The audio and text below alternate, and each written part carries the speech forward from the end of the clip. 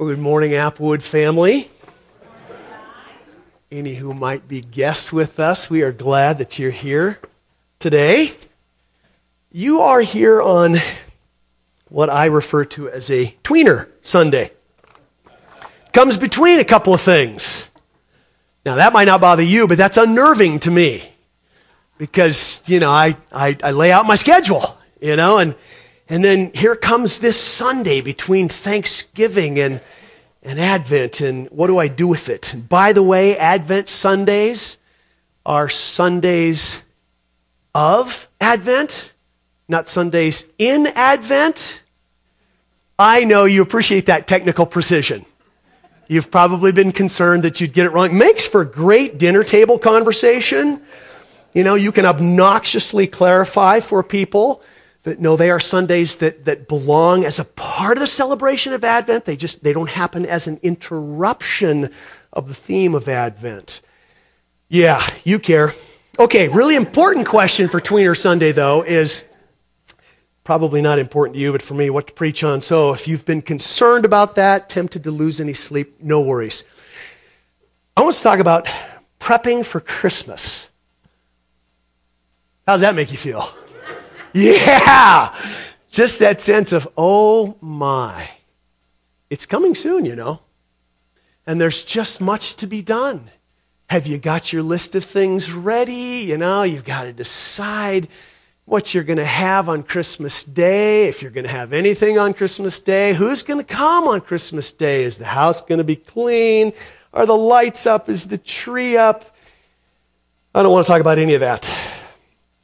So thankfully, what I'd like to do is zero in on a slightly different kind of preparation that I think if we are willing to engage it, we will find ourselves in the middle of those more typical kinds of Christmas preparations, maybe with a greater sense of, with some relief, with a sense of, this is okay. It is what it is. No fret. Next Sunday is the beginning of Advent. We know it as a season for preparing for the celebration of the birth of Jesus on Christmas Day, right? That is what we know Advent to be. Our English word comes from the Latin word, which means coming or to come. And it's the equivalent of the Greek word that's used throughout the New Testament that refers to the second coming of Jesus. Interestingly enough, it's not a word that so much emphasizes his return as it does his presence. There's almost that sense in the word of, he's arrived. We think of the second coming of Jesus as his return, obviously, because he left and he promised to come back, but the word really emphasizes more his presence. And I know that can probably seem a little bit like a splitting of verbal hairs, but as important as his return is, it is his return that brings his bodily presence. The early church was concerned about that. We learned that as we walked through several weeks of the Apostles' Creed together. Remember, he ascended to heaven in a human body after living his life on earth in a human body, and he will bring his presence into view when he returns again in that human body. Now, anyone can return from a trip, but not just anyone stirs things up by their presence. Jesus stirs things up. Stirred them up in his first bodily presence, and will do so again at his second bodily presence. Here's what I find interesting. Biblical scholars believe that the early centuries of the church, there was very little, well, actually no connection between Advent and Christmas. We put them together. Season of Advent began to appear, as best we can see, sometime around the 4th century. But again, as far as we can tell, it's a preparation for celebrating the Feast of the Epiphany. Now, we celebrate Epiphany, or we mark it on the calendar. It's early in January. And it's to commemorate the Magi finding Jesus or discovering Jesus. It's often seen through the theological lens of Jesus being revealed to the Gentiles. In the early church, Epiphany was a day when Christians were baptized. The season, the Advent season, if we were to refer to it as that, was much more Lent-like. There was emphasis on fasting and prayer, being prepared for his return, his second coming. It's not until the Middle Ages that we find a connection between Advent and the birth of Jesus. Now, I know I probably tell you this every year, but Advent is so important. I just think it's incredibly important, and I'm grateful that you as church family are willing to move through the season of Advent as we move toward Christmas. You know, some churches don't celebrate Advent. Now, I can't tell you that they're wrong for doing that. It's not a right or a wrong, but I think in not doing that, we easily deprive ourselves of an amazing gift. It's just kind of inconceivable for me that folks just start talking Christmas right after Thanksgiving. Advent can be a wonderful buffer, if I can say it that way, for the marketing frenzy of our culture. That's not its best reason, but that is a wonderful reason for Advent. You know, it was mid-October. Sharice and I walked into Costco, and there they were, Christmas decorations. It was all I could do not to stand in the middle of the aisle screaming, "You've got to be kidding me." Teresa was relieved that I didn't do that. She could see the struggle in my eyes. Did I mention that Advent's very important to me? It clarifies, I think, for me, what the Christmas season is all about. It reminds me of what the Christmas season is all about, and I need that. The Christmas season is all about Jesus. And so Advent gets us thinking, or potentially gets us thinking, all about Jesus from start to finish. From the start of the season to the end of the season, from historically the start of his life to the end of his life. So this morning, I'm going to assume that you need Advent as much as I do, and invite you to consider with me some verses that come from Paul's first letter to the Thessalonians. Now, my reason for choosing this text, it's probably familiar, especially the last part of the text. It's very, very brief. But it comes right out of the first century. Paul wrote this first letter to the Thessalonians probably somewhere around the middle of the century, AD 50, 51 is our best guess. And he wrote it in a Greek culture to a church that was filled with Jews and Greeks, primarily Greeks, that did not give a hoot about Christianity before they became followers of Jesus. It was a time in which Advent was not on the church calendar, in terms of something that we marked on a yearly basis, but there was great passion for the second coming of Jesus. That was real. And that was a concern in the lives of the Thessalonians. So, if you will, it's kind of an Advent text through the lens of the early church in terms of what Advent was connected with, the second coming of Christ, even though Advent wasn't a season on the calendar. Did that make any sense at all? So, the gospel had taken root among a group of people in Thessalonica, and what really had them charged up was the truth that Jesus was returning. He'd been gone at that point for approximately 20 years, and they were living as if his return was imminent and that it would happen any day. But as time went by, he wasn't showing up.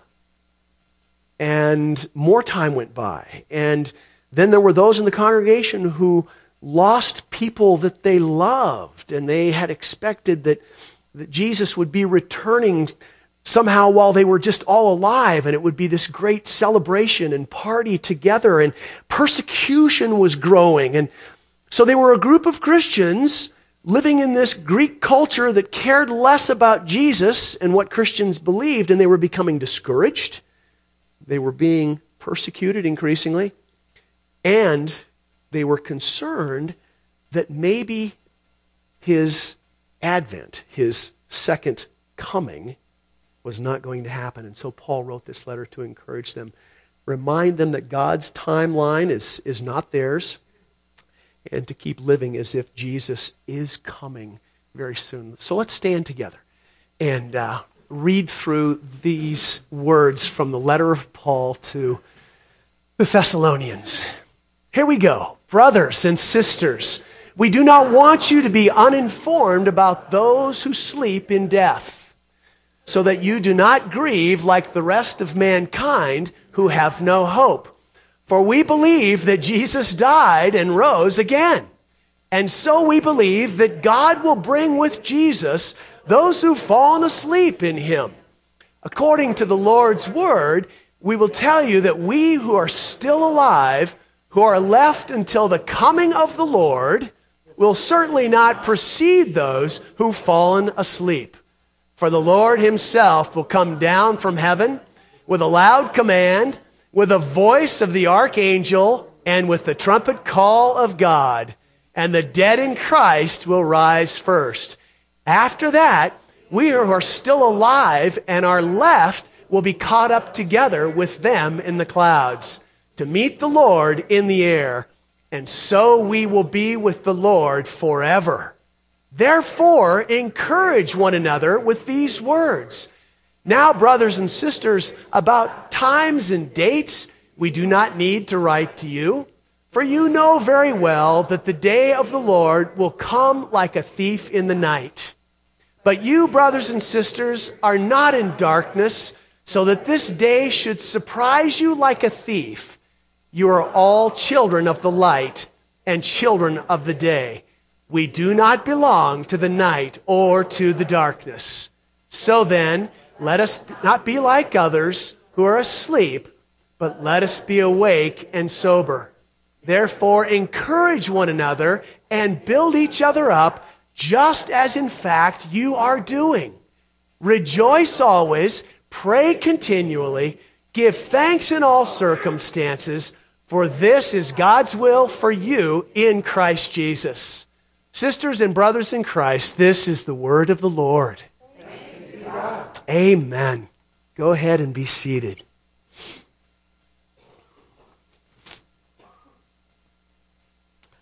A teacher asked her students one day to write down what they thought were the present 7 wonders of the world. And she had listed a number of sites, and the students were to vote on them, to add any others that maybe she hadn't listed. And they were all going to kind of vote on which they thought were the correct ones. And some that were listed were, Egypt's Great Pyramids and the Taj Mahal and Grand Canyon, and even the Empire State Building was listed.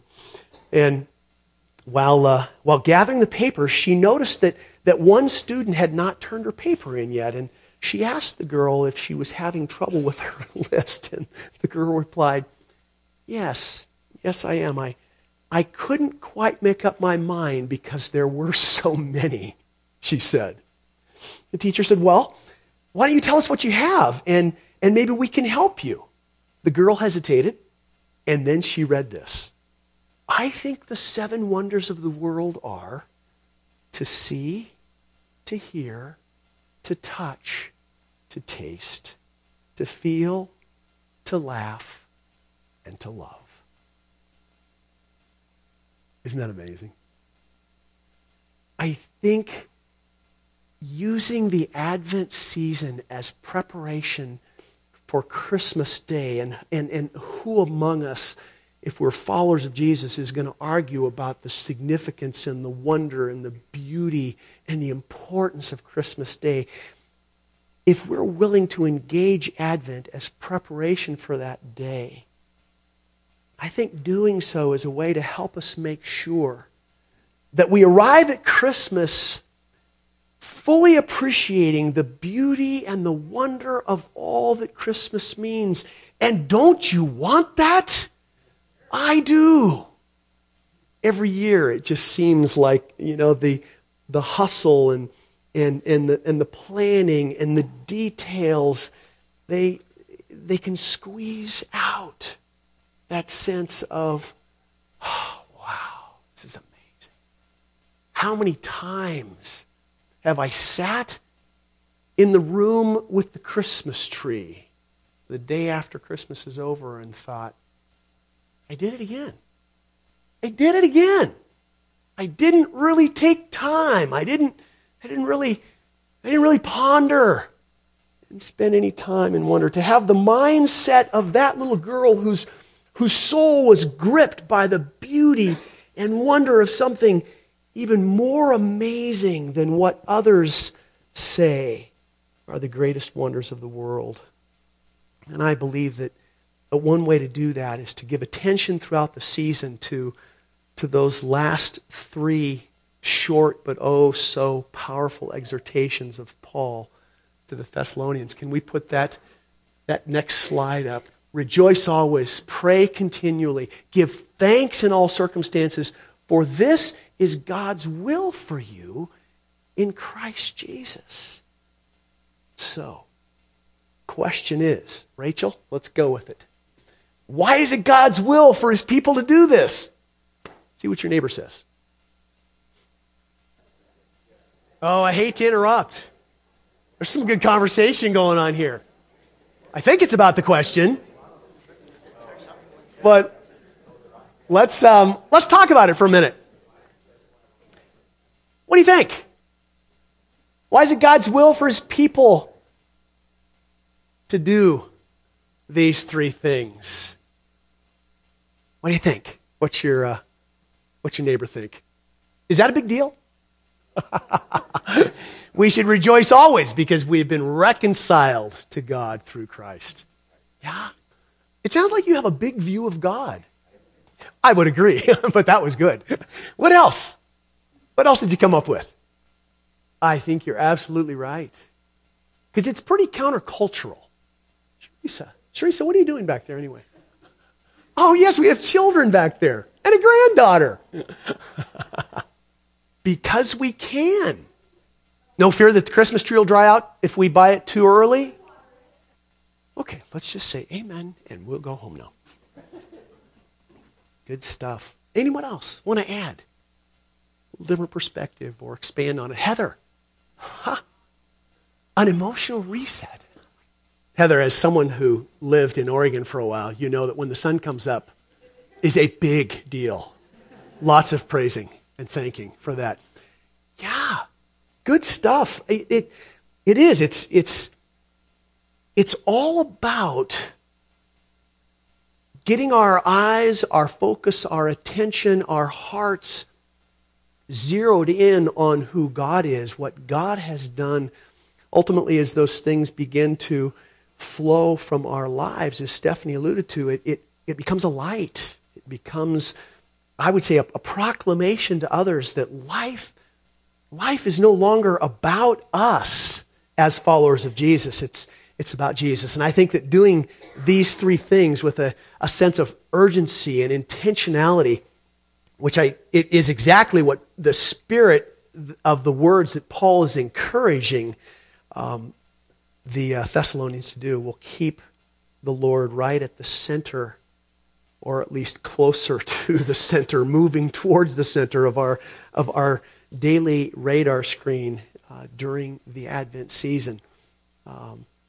So I want to talk about these three things for just a little bit. There's no rocket science here. It's just simple truth that I think challenges us to live life in this coming Advent season, to live as if the birth of Jesus, the first Advent, and the return of Jesus, the second Advent, to live as if those two things really are making a difference, and we're bringing those together in our minds through this Advent season, and letting the truth of what happened in the life of Jesus and what will happen at the return of Jesus, let those truths begin to shape our thinking and our response to this very busy and sometimes incredibly crazy season that is shortly upon us. So I'm going to do the first and last ones, and then we'll come back to the one in the middle. So the first exhortation, to rejoice always. You know, Paul wrote similar words to the Philippian church when he said, rejoice in the Lord always. That's the source of rejoicing. For the believer, as Teresa said, it's because we can. Because we have the Spirit of God who lives in us. Our source of rejoicing is in the Lord. And that's what he has in mind for the Thessalonians as well. So let me ask you a question. Forgive me if this is one of those duh answers. Why did Jesus come to earth? And we're going to celebrate it on Christmas Day, right? His birth. Why did he come again? Dixie, could you say that a little louder? To save us from our sins. Are you sure about that? Okay. Jesus came to save. He came to die in order to save. It is the fundamental truth of the gospel that we proclaim. For God so loved the world that he sent his Son, that he gave his Son to be a sacrifice for the sin of humanity. That for me is a clarifier. That sort of ties into what Sharice is saying. So what is it that I worry about and what is it that I fear? And please, the temptation when I say something like that is for all of us to sort of think, well, yeah, Guy, but there are important things to do on a daily basis. There are things to get done in this coming season. Of course there are. My plea for myself and for you is that we don't become identified with those things, which are not the thing. The thing is the birth of Jesus led to a Savior who would die for our sins. Are you with me? Tim Keller, in his book, The Reason for God, offers what I think is an amazing definition for sin. He said, sin isn't only doing bad things. It is more fundamentally making good things into ultimate things. And that's what we do. In the Advent season, in our preparation for Christmas, when the frenzy takes us over and we lose our minds and we begin to hurry and scurry and worry about all the stuff that we haven't gotten done. We've taken some good things, some fun things, some special things, and we've made them ultimate things. Keller says sin is building your life and meaning on anything, even a very good thing, more than on God. Whatever we build our life on will drive us and enslave us. Sin is primarily idolatry. The first Advent was an act of God that would lead to the salvation of people who could not save themselves. That is why Jesus was born. And my friends, our culture drives us to make Christmas about everything but Jesus. In all of those decorations that were in Costco, I didn't see a thing about Jesus. Now, you know I'm not an anti-culture person, but I want to be clear in this season so that I arrive at the day that my Savior was born to die for me. I arrive at that day with a sense of, yes, this is awesome. Versus, oh crap, I forgot to buy this, or I forgot to buy that, or I wonder if the lights are still working because they often go out, and why didn't I get a new set of lights? Because I knew I had to. And can you relate to that at all? Or is it just me in this madness in my head? Just me. Thanks, Sam. I knew it didn't apply to you. I just knew that. Oh, Karen, would you read that text from Peter for us, please? 1 Peter 1, 6 through 9. In all this you greatly rejoice, though for a little while you may have had to suffer grief in all kinds of trials. These have come so that the proven genuineness of your faith, of greater worth than gold, which perishes even though refined by fire, may result in praise, glory, and honor when Jesus Christ is revealed. Though you have not seen him, you love him, and even though you do not see him now, you believe in him and are filled with an inexpressible and glorious joy, for you are receiving the end result of your faith, the salvation of your souls. Yes. Yes. Peter opens that chapter talking about the wonder and the beauty of what God has done for us. And that was the statement behind the introduction in all of these things. What are all these things? It's all that God has done for us. And the immediate context, as you heard, has to do with suffering. Hard and painful stuff happens in the lives of God's people. We don't get a pass. We shouldn't think that we get a pass. Peter says to them that they are filled with an inexpressible and glorious joy because they're receiving the goal of their faith, the salvation of their souls. What does it mean to be joyful always? I think it has very little to do with happiness. And sometimes that's kind of a splitting of hairs as well. But I think most folks tend to kind of camp on the idea that happiness is an emotion that is tied up in circumstances. If the interest rates on my savings account go up, I'm happy, which means in the present age, you'll never be happy. If the price of gas goes down, I am happy. But what if I'm diagnosed with a potentially terminal disease? Am I happy? Well, personally, I've not been real happy about having cancer. But I can tell you, I have joy. I have great joy. Because the one who loves me and gave himself for me has secured my soul. Are you with me there?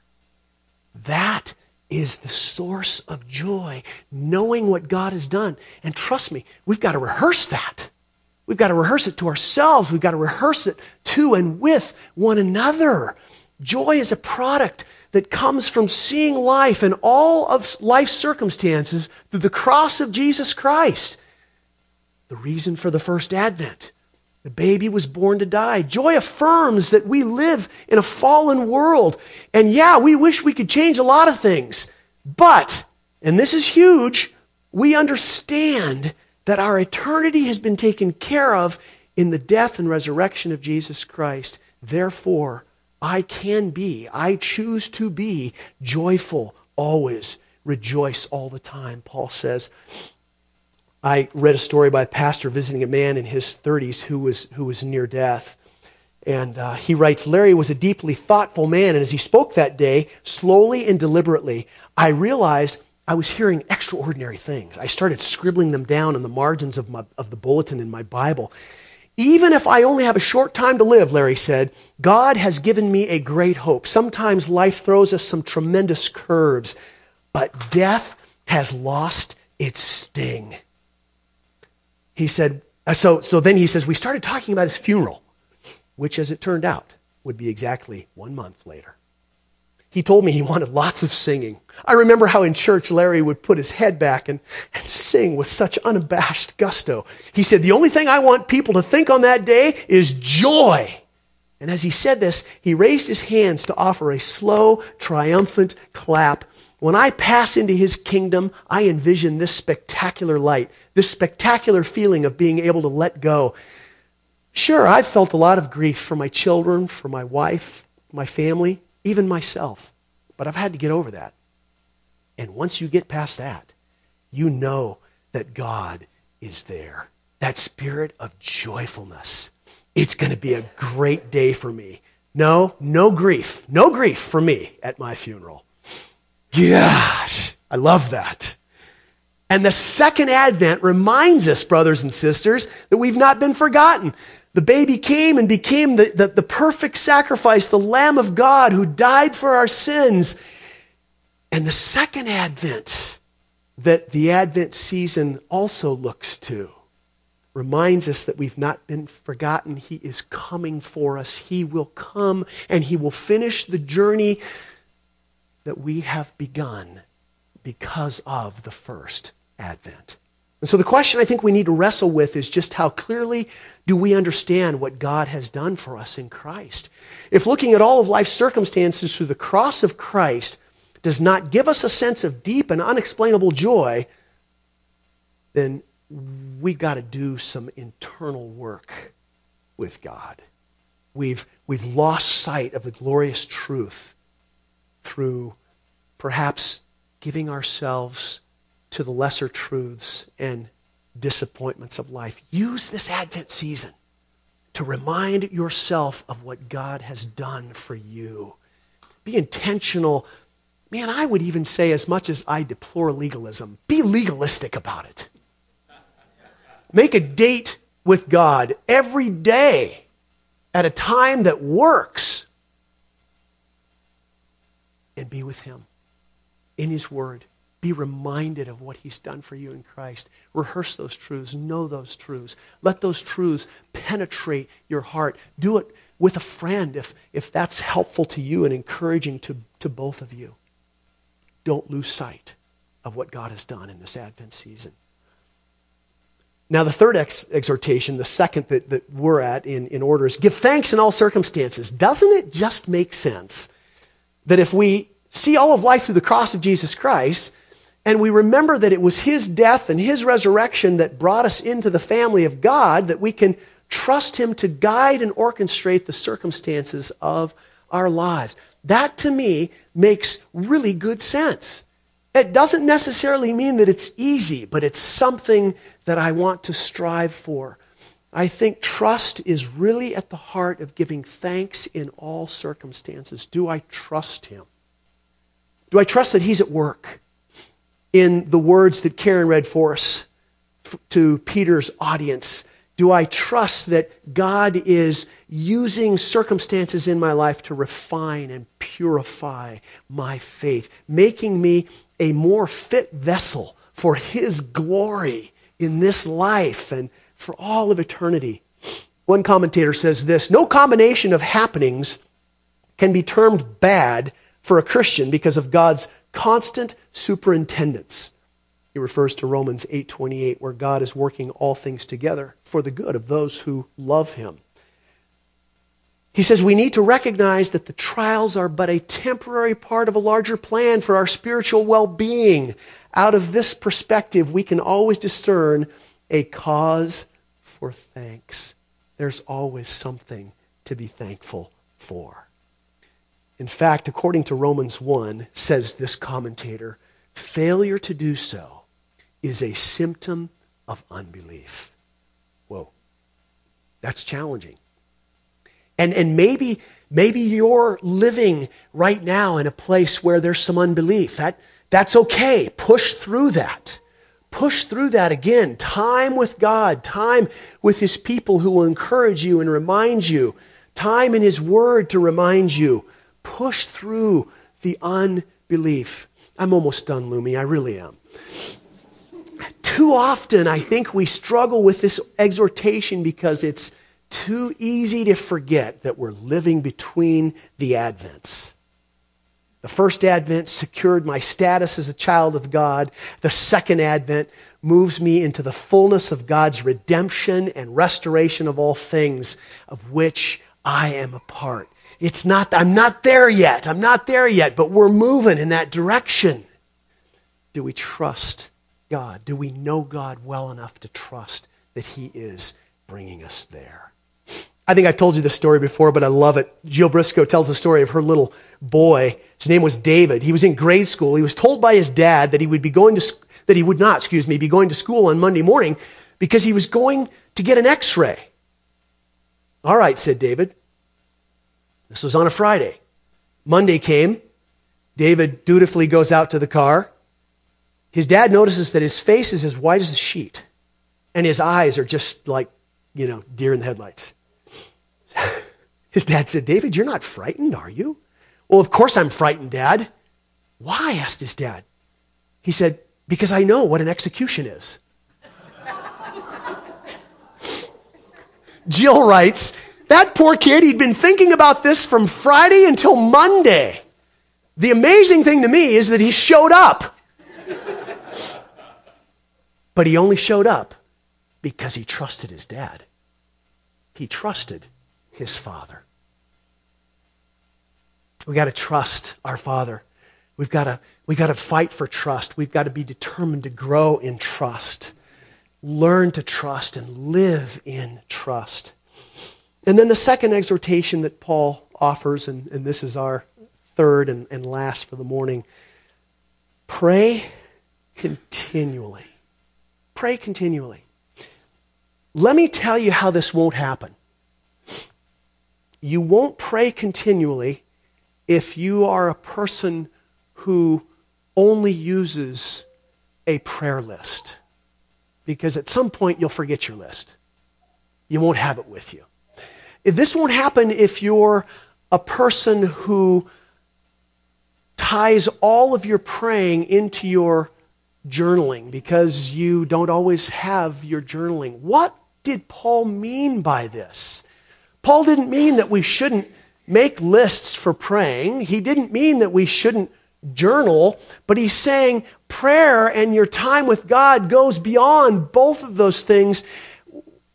I would say to remember Paul's words, or Jesus' words, when he encouraged them to address Yahweh as Father. We've studied together the Lord's Prayer. Paul reminds us that we've been adopted by God.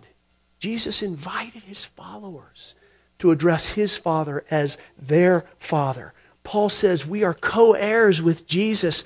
We get to address the God of the universe as Daddy, Abba in the Aramaic, because that is who he has become to us. This is outrageous. Now, one of the things, I probably shouldn't say this with Jeremy sitting here, but one of the things that I love about being together with my adult kids is that they want me to be with them. They seem to enjoy having me in their presence, which is really a cool thing. I mean, they might fake it really well, but I get this sense that they genuinely like to share life with me. My friends, that's our God. If I can feel that way in my humanness and my fallenness towards my children, how much more does the God who loves us and knows us better than we know ourselves want time with us? And the thing that blesses me about the time that I have with my children is that they don't come to me with a list of needs. They pretty much take care of those things on their own. Once in a while they ask my opinion or advice on something. That's so cool. God, I think, takes great joy in us coming to him for him. To be with him because he is who he is. Don't hear me saying we don't bring our needs to the Father. Of course we do. But if that's the only kind of praying that we do, then it really truncates the relationship for which we have been called into. Does that make sense? To pray continually means that we are walking throughout the course of every day with the awareness that our spiritual daddy, the one who created us, the one in whom we live and move and have our being, loved us enough to send the Son to die for us. That Father is with us every moment of every day and interested in us. Wants to be engaged in conversation with us. I think it's important, and this may just be a little thing, I think it's important that we remember that not everyone gets to call God Father. I mean, they can call him Father if they want, but as I understand Scripture, it's those who have put their faith and trust in Jesus who have been given the right, the privilege, as John says in first chapter of his gospel, to be called children of God. Wow. We get the attention of the creator of the universe. Seeing life through the cross of Jesus, remembering that it was his death and resurrection that got us adopted into God's family, ought to breathe energy into our prayer life. Boy. Okay. Enough is enough. I need to work on this dimension of my prayer life because frankly, I think, and that's kind of why I saved it to the last, I sort of see it as this middle piece out of which the other two flow. As I get to know my Father, as I spend time just with him and listening and just enjoying the world that he has made, rejoicing in my life because he has given me life. I think out of that relationship then flows the ability to rejoice always, to give thanks in all circumstances, because I know who my dad is. Do you enjoy God as your Father? Do you spend time thinking of him as your Father? Do you spend time just being with him as your Father? Again, I would say, for the days of Advent, become a legalist. Make a time and plan to be there. And if taking your journal helps and your list of prayer needs helps, do that. But maybe it becomes a risky adventure this Advent season. Just going to be there. Here I am. Just want to be with you. Just want to tell you how much I love you. And I just want to hear from you and enjoy you. What an awesome gift that is from us as his children. God doesn't need anything. But he certainly, I think, out of his Father's heart, desires more of that from us. So may Advent be a season that prepares us to rejoice in the incredible generosity of God to us, made known through the birth of that baby, first Advent, all the way to completion, the return of that baby, now king and ruler of the universe, end and completion of the story. So praise team, come on up and lead us as we respond to these truths, basic truths this morning. Gracious God, Father, Son, and Holy Spirit, as we find once again a familiar Advent season closing in on us, my heart's desire for myself and for my brothers and sisters in Christ is that we will mark it as a season to be a people who are working purposefully, intentionally at cultivating a deeper relationship with you, to know you and to be more fully known by you. And it is our heart's desire that out of that relationship flows rejoicing always, even when things aren't quite right leading up to Christmas, when stuff just disappoints us or lets the air out. It's okay. It's okay because of who you are and who we are in you.